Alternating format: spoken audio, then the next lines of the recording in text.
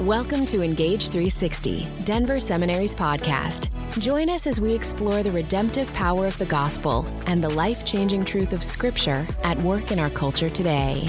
Hey friends, welcome again to Engage 360 from Denver Seminary. I'm Don Payne. Glad you have chosen to spend a little bit of time with us, and we're really honored this episode to be joined by our longtime colleague, Dr. Craig Blomberg. Craig, welcome back.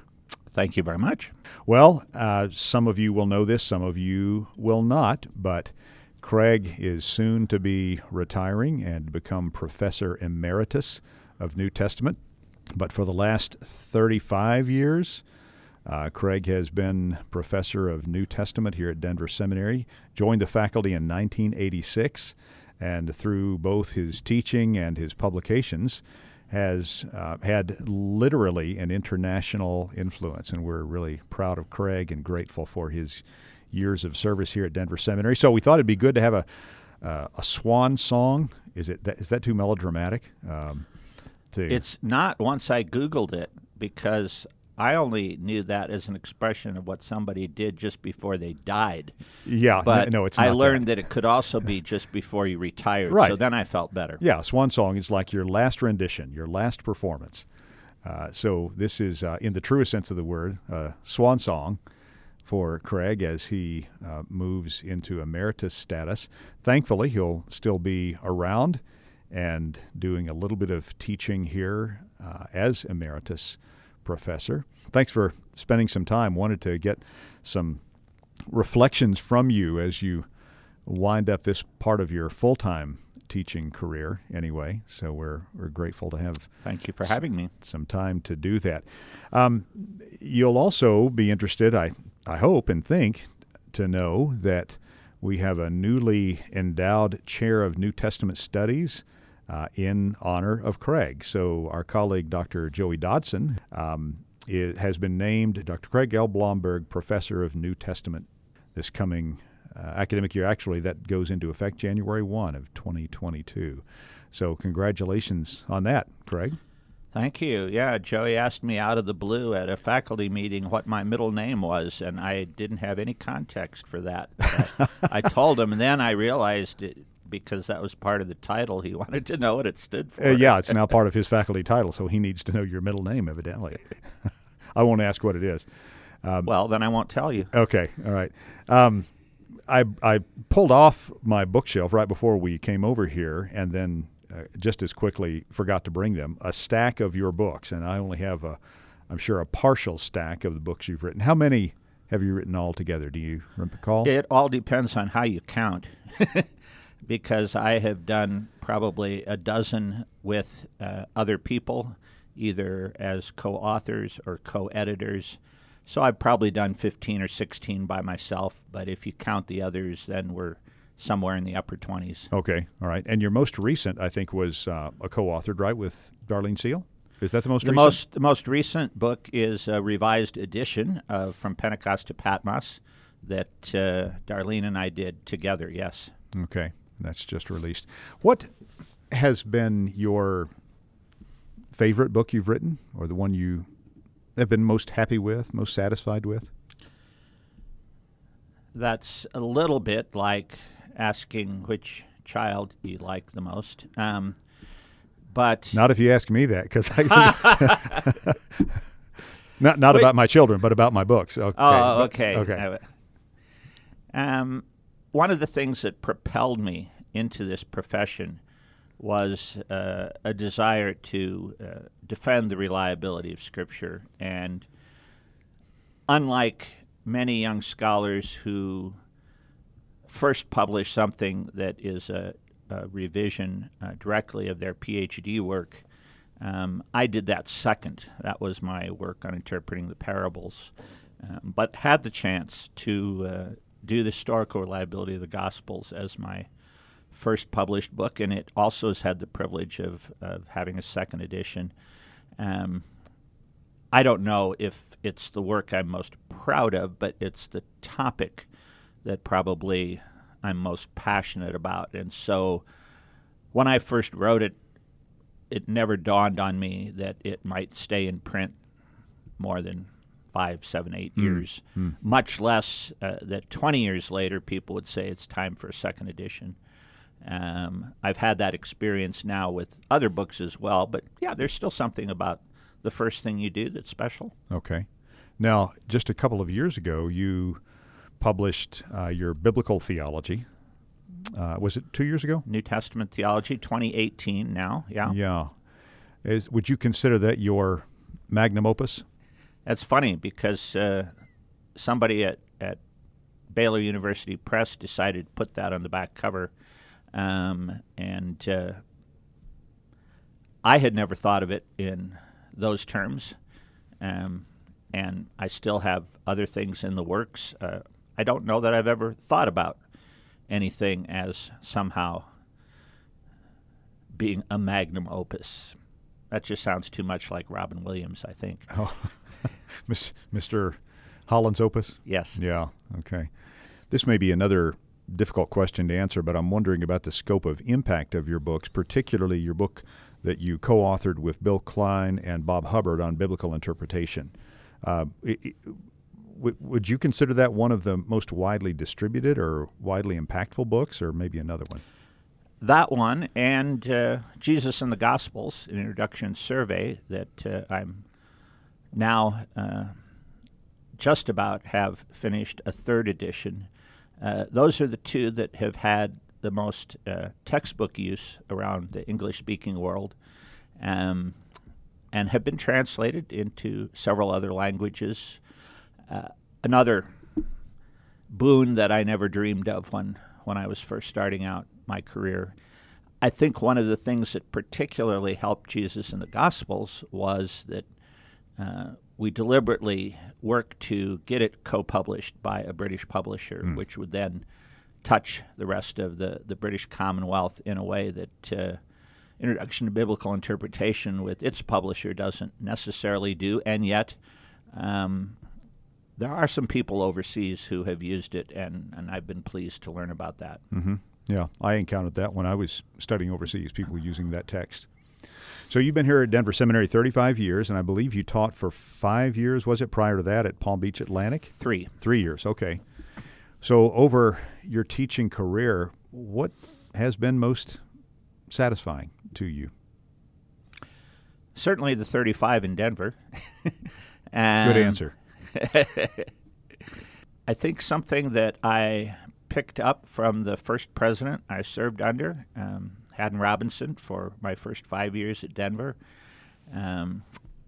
has stuck with me, and I think, whether consciously or unconsciously, been represented by administrations and faculty ever since.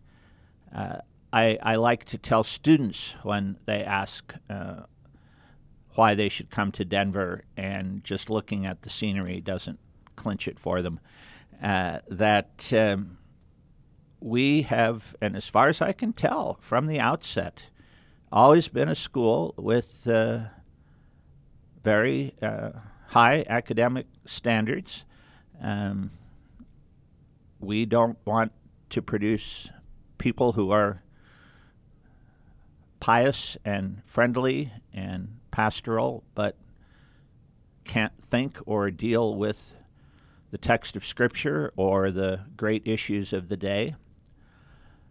But an episode that kind of epitomized Haddon's agenda was when Dallas Seminary, where he had taught before coming to us, had for many years had an annual conference called the Conference on Biblical Exposition.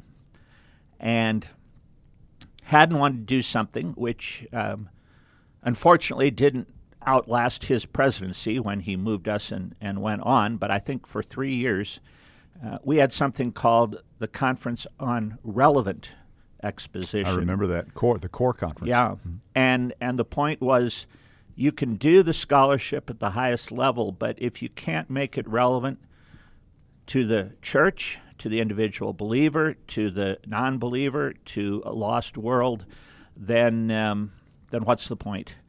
And I know of top-flight seminaries where if you start talking too long in the classroom about contemporary application. There's some people who think they're getting cheated out of the content of the course.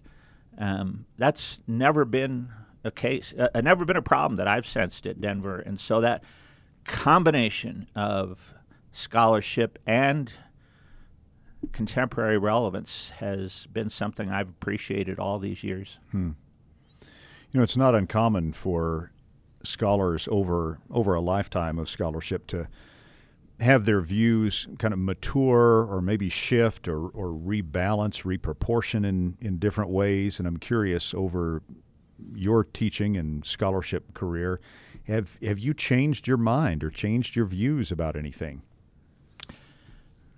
Hopefully not the Trinity or, any like big ticket items, but yeah, I wouldn't be signing our doctrinal would still be statement. here, but just wondering how your mind has changed over the years.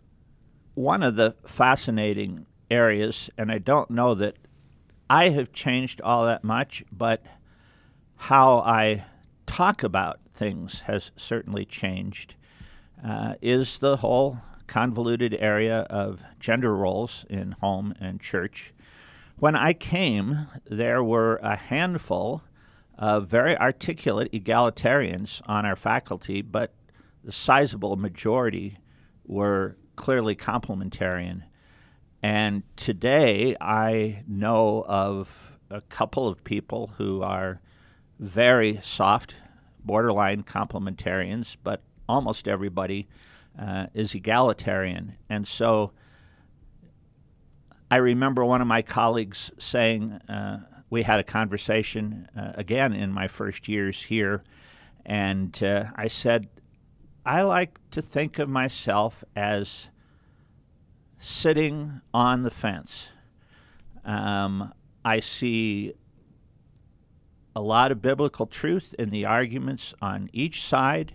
I certainly reject the extremes of the debate.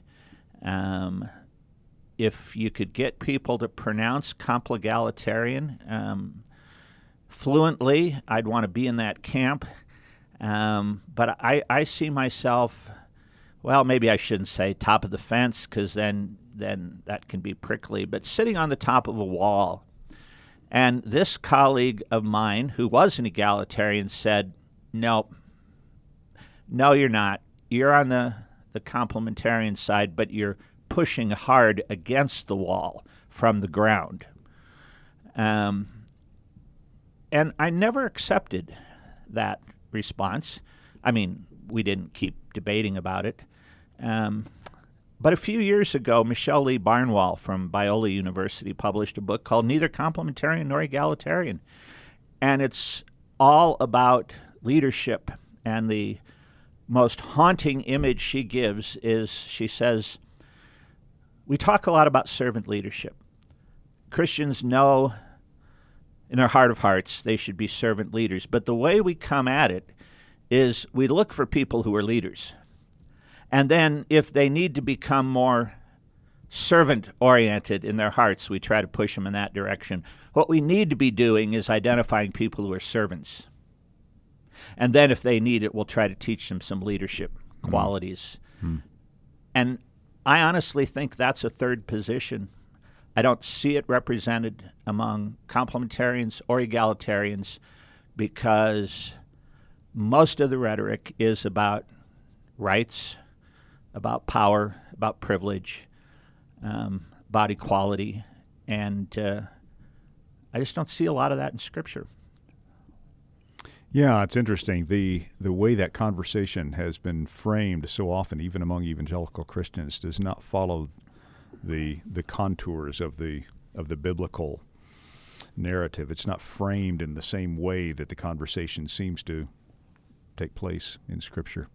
I mean, we can certainly see that in recent political debates.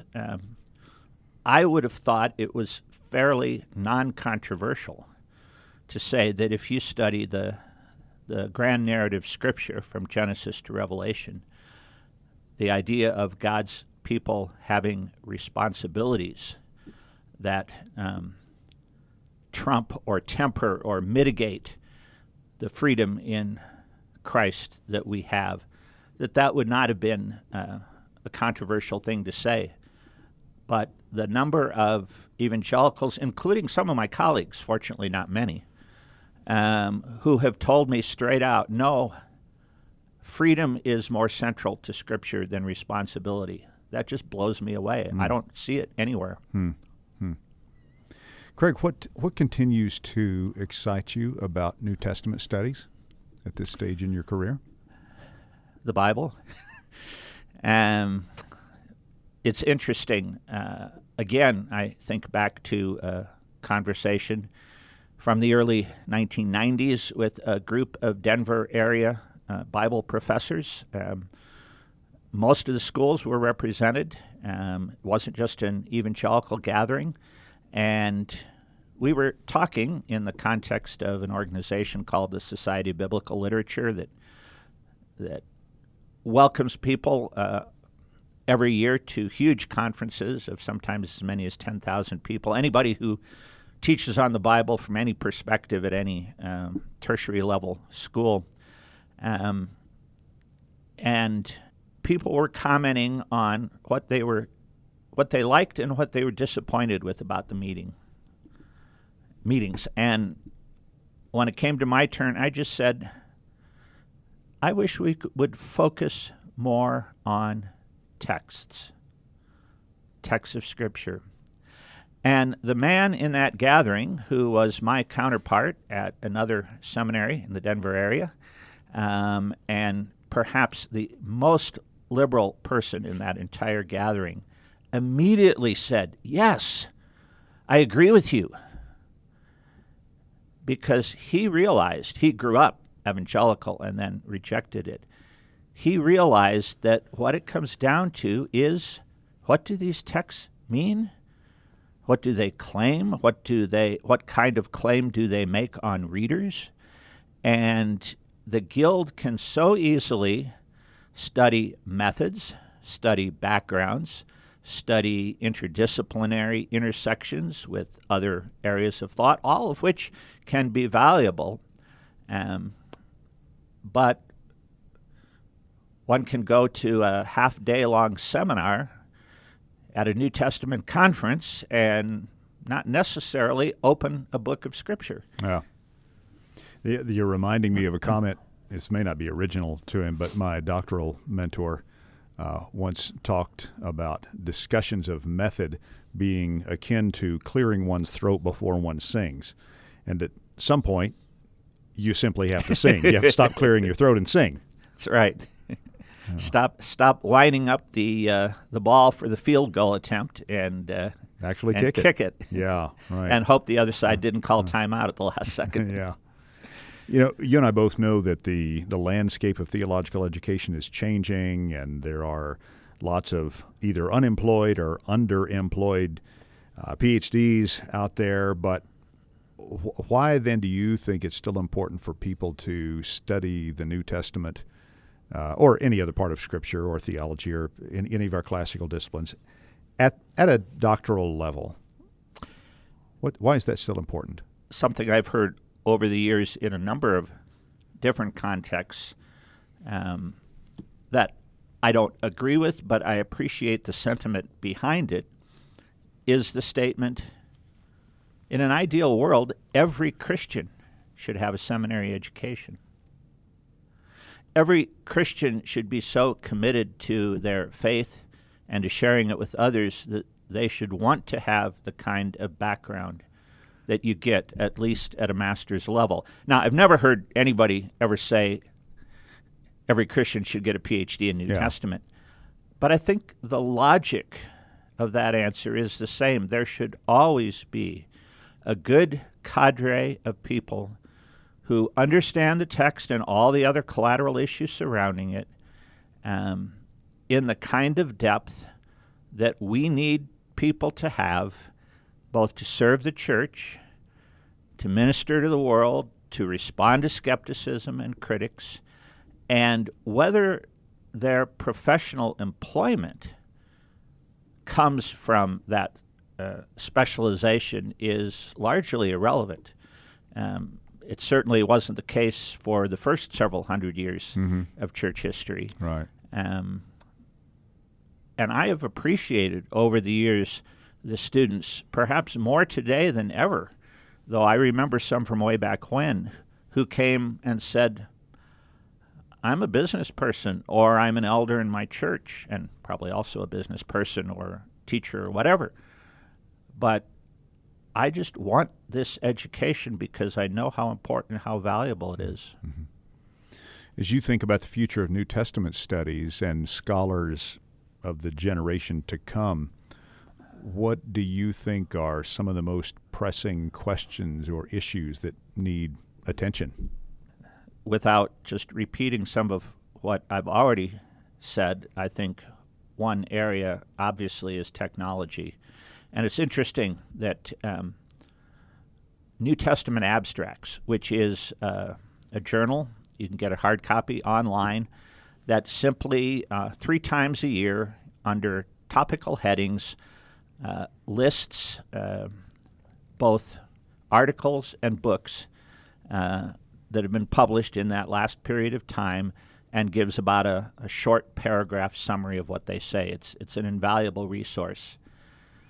It probably wasn't until 15, 18 years ago that one of the section headings they have is computer-assisted studies. And that has continued to grow. Now, they haven't started because they're not focused on pedagogy necessarily. One called online education.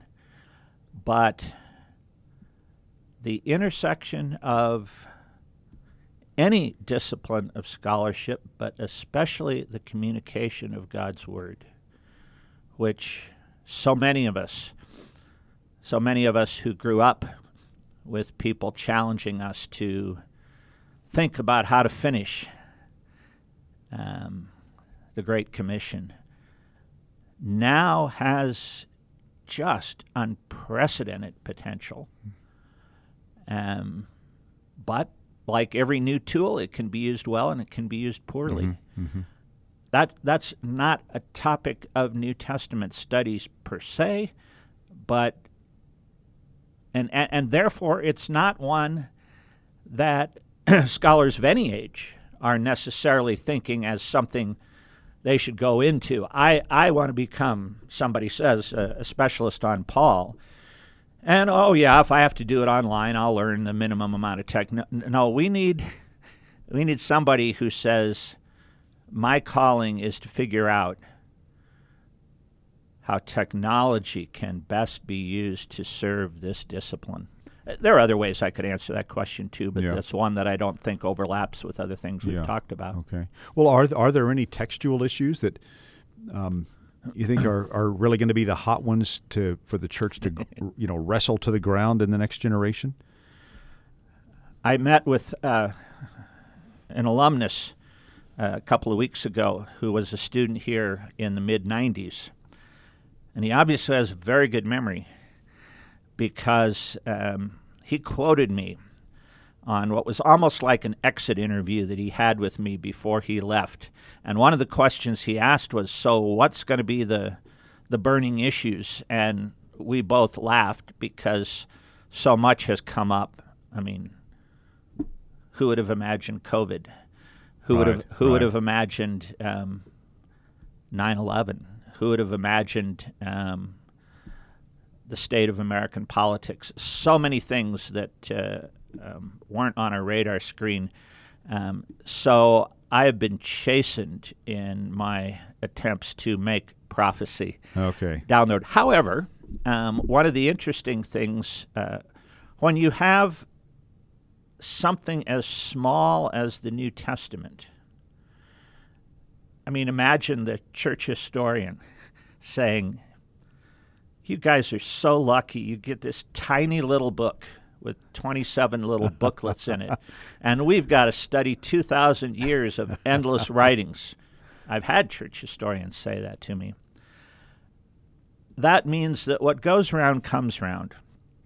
We've had a generation on something called The New Perspective on Paul that began with a blockbuster work in 1977, the year I graduated from college. And I don't know how anybody can do anything more with it than has been done. I think... Yeah, with some areas, we kind of get to the law of diminishing returns, don't we? We do. On the other hand, the historical Jesus, which has been a very fruitful and debated topic, somewhere around about 2010 or 2011, fell off a cliff. And if you chart the number of works coming out each year, it has just been in precipitous decline, except for some folks who are saying the Gospel of John has for a long time gotten short shrift in this enterprise. We need a fourth quest of the historical Jesus. I'm currently writing a book on that. I want to be part of that if it ever really does establish itself. I think there's a lot more that can be done with Jesus. And we may want to just kind of lift that one comment out and that's right. And frame. There's a lot more that can be done right. with Jesus. You can go all kinds of directions. It reminds me of one of the favorite sayings in our house when our girls were still living at home. And one Saturday morning, I was looking for a book that I was reading by Richard Bauckham, a British scholar, called Jesus and the Eyewitnesses. And I thought I had left it downstairs. The three women in my household, my wife and two daughters, were all upstairs, but they were within earshot. So I just called out, "Has anybody seen Jesus and and the Eyewitnesses?" That's just become a very memorable statement. That's funny. Craig, as you look back over your career, if you had a do-over, what would you do differently, if anything? I think in my earliest years, I was overly influenced by some very good and very godly people from different levels of education that I had, who nevertheless saw the epitome of being a biblical scholar as also climbing the academic ladder. Craig, how would you like to be? This sounds like a funeral question. Yeah. Let me say this differently. How would you describe the type of legacy you hope to leave? The same alumnus who I had lunch with a couple of weeks ago is now the father of a young woman that I'm teaching in one of my classes. And she wanted to join our lunch, and she did. And at some point, this graduate asked me almost that identical question. And I turned to his daughter and I said, "No pressure, but you haven't even had one full class from me yet, but you've had most of it. What do you think my overall goals are in teaching?" She's a very bright student. And she thought, and she said, "Well, I think you're trying to stress the importance of the New Testament, of the Bible, for all the main issues of Christian life and ministry, and you really want us to interpret it well." And her dad just broke out laughing and said, "Yeah, he hasn't changed in 30 years. She could not have paid me a higher compliment. If 20 years from now the seminary isn't teaching the New Testament anymore, then I won't have a legacy. Or if they're teaching it in the way that maybe some schools around the world do, that's not terribly balanced with interpretive constraints, then I won't have left a good legacy either. But if we are still putting Scripture at the foundation of everything in life and figuring out how to avoid just imposing what we want something to mean on the text, but what it actually originally meant and how it applies today, then I'll be thrilled. Amen to that. Hear, hear. Craig, thanks. You're very welcome. This has welcome. been just a treat. And thanks for the 35 years. And I feel like I'm getting kind of maudlin and sentimental here. I want to break out in song of Thanks for the Memories, or whoever sang that. But literally, just for the many forms of investment, the mentoring, the teaching, the scholarship, the books, and the humor, and maybe even the puns periodically. Thanks for all that. I finally made a convert out of one of my two daughters. So in our household, if we're all four together, there are now two who really like puns and two who don't. It's not the 1 versus 3 it was for so many years. Well, I guess that's got to be gratifying to you in some perverse way. Craig, thanks. And just encourage our listeners to check out books of yours, and there are many, so I won't name any one of those or review all of that. We talked about that earlier, but there are plenty out there, and evidently a few more yet to come. So we'll look forward to the Lord continuing to give you the gifts and the graces to continue that scholarly work for however many more years to come. And if graduates come by looking for my office and not finding it, know that there's a good chance I'm still around, but you're going to have to email to figure that out. Yeah, exactly. Well, friends, this, again, has been Engage 360 with Dr. Craig Blomberg, who will soon be retiring, but thankfully still be around and still be investing in the students' lives here at Denver Seminary as Professor Emeritus. We're glad you've taken the time to engage with us here on Engage 360, and we hope you'll continue to do that in lots of ways. You can email us at podcast@denverseminary.edu if you have a comment or a question or a suggestion of some type. We hope you'll check out our website, denverseminary.edu, because there are lots and lots of good resources, whether you're a student or not, webinars and publications of various sorts that will benefit your life and your church and your own Christian walk.